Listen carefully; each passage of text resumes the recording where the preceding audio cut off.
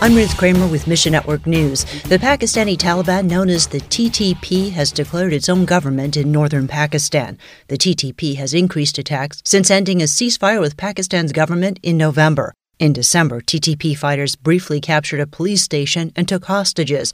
The TTP promotes an extreme interpretation of Islamic law. Nehemiah with FMI says they think of the Taliban in Afghanistan as being too liberal. Continue to pray boldness for believers in Pakistan.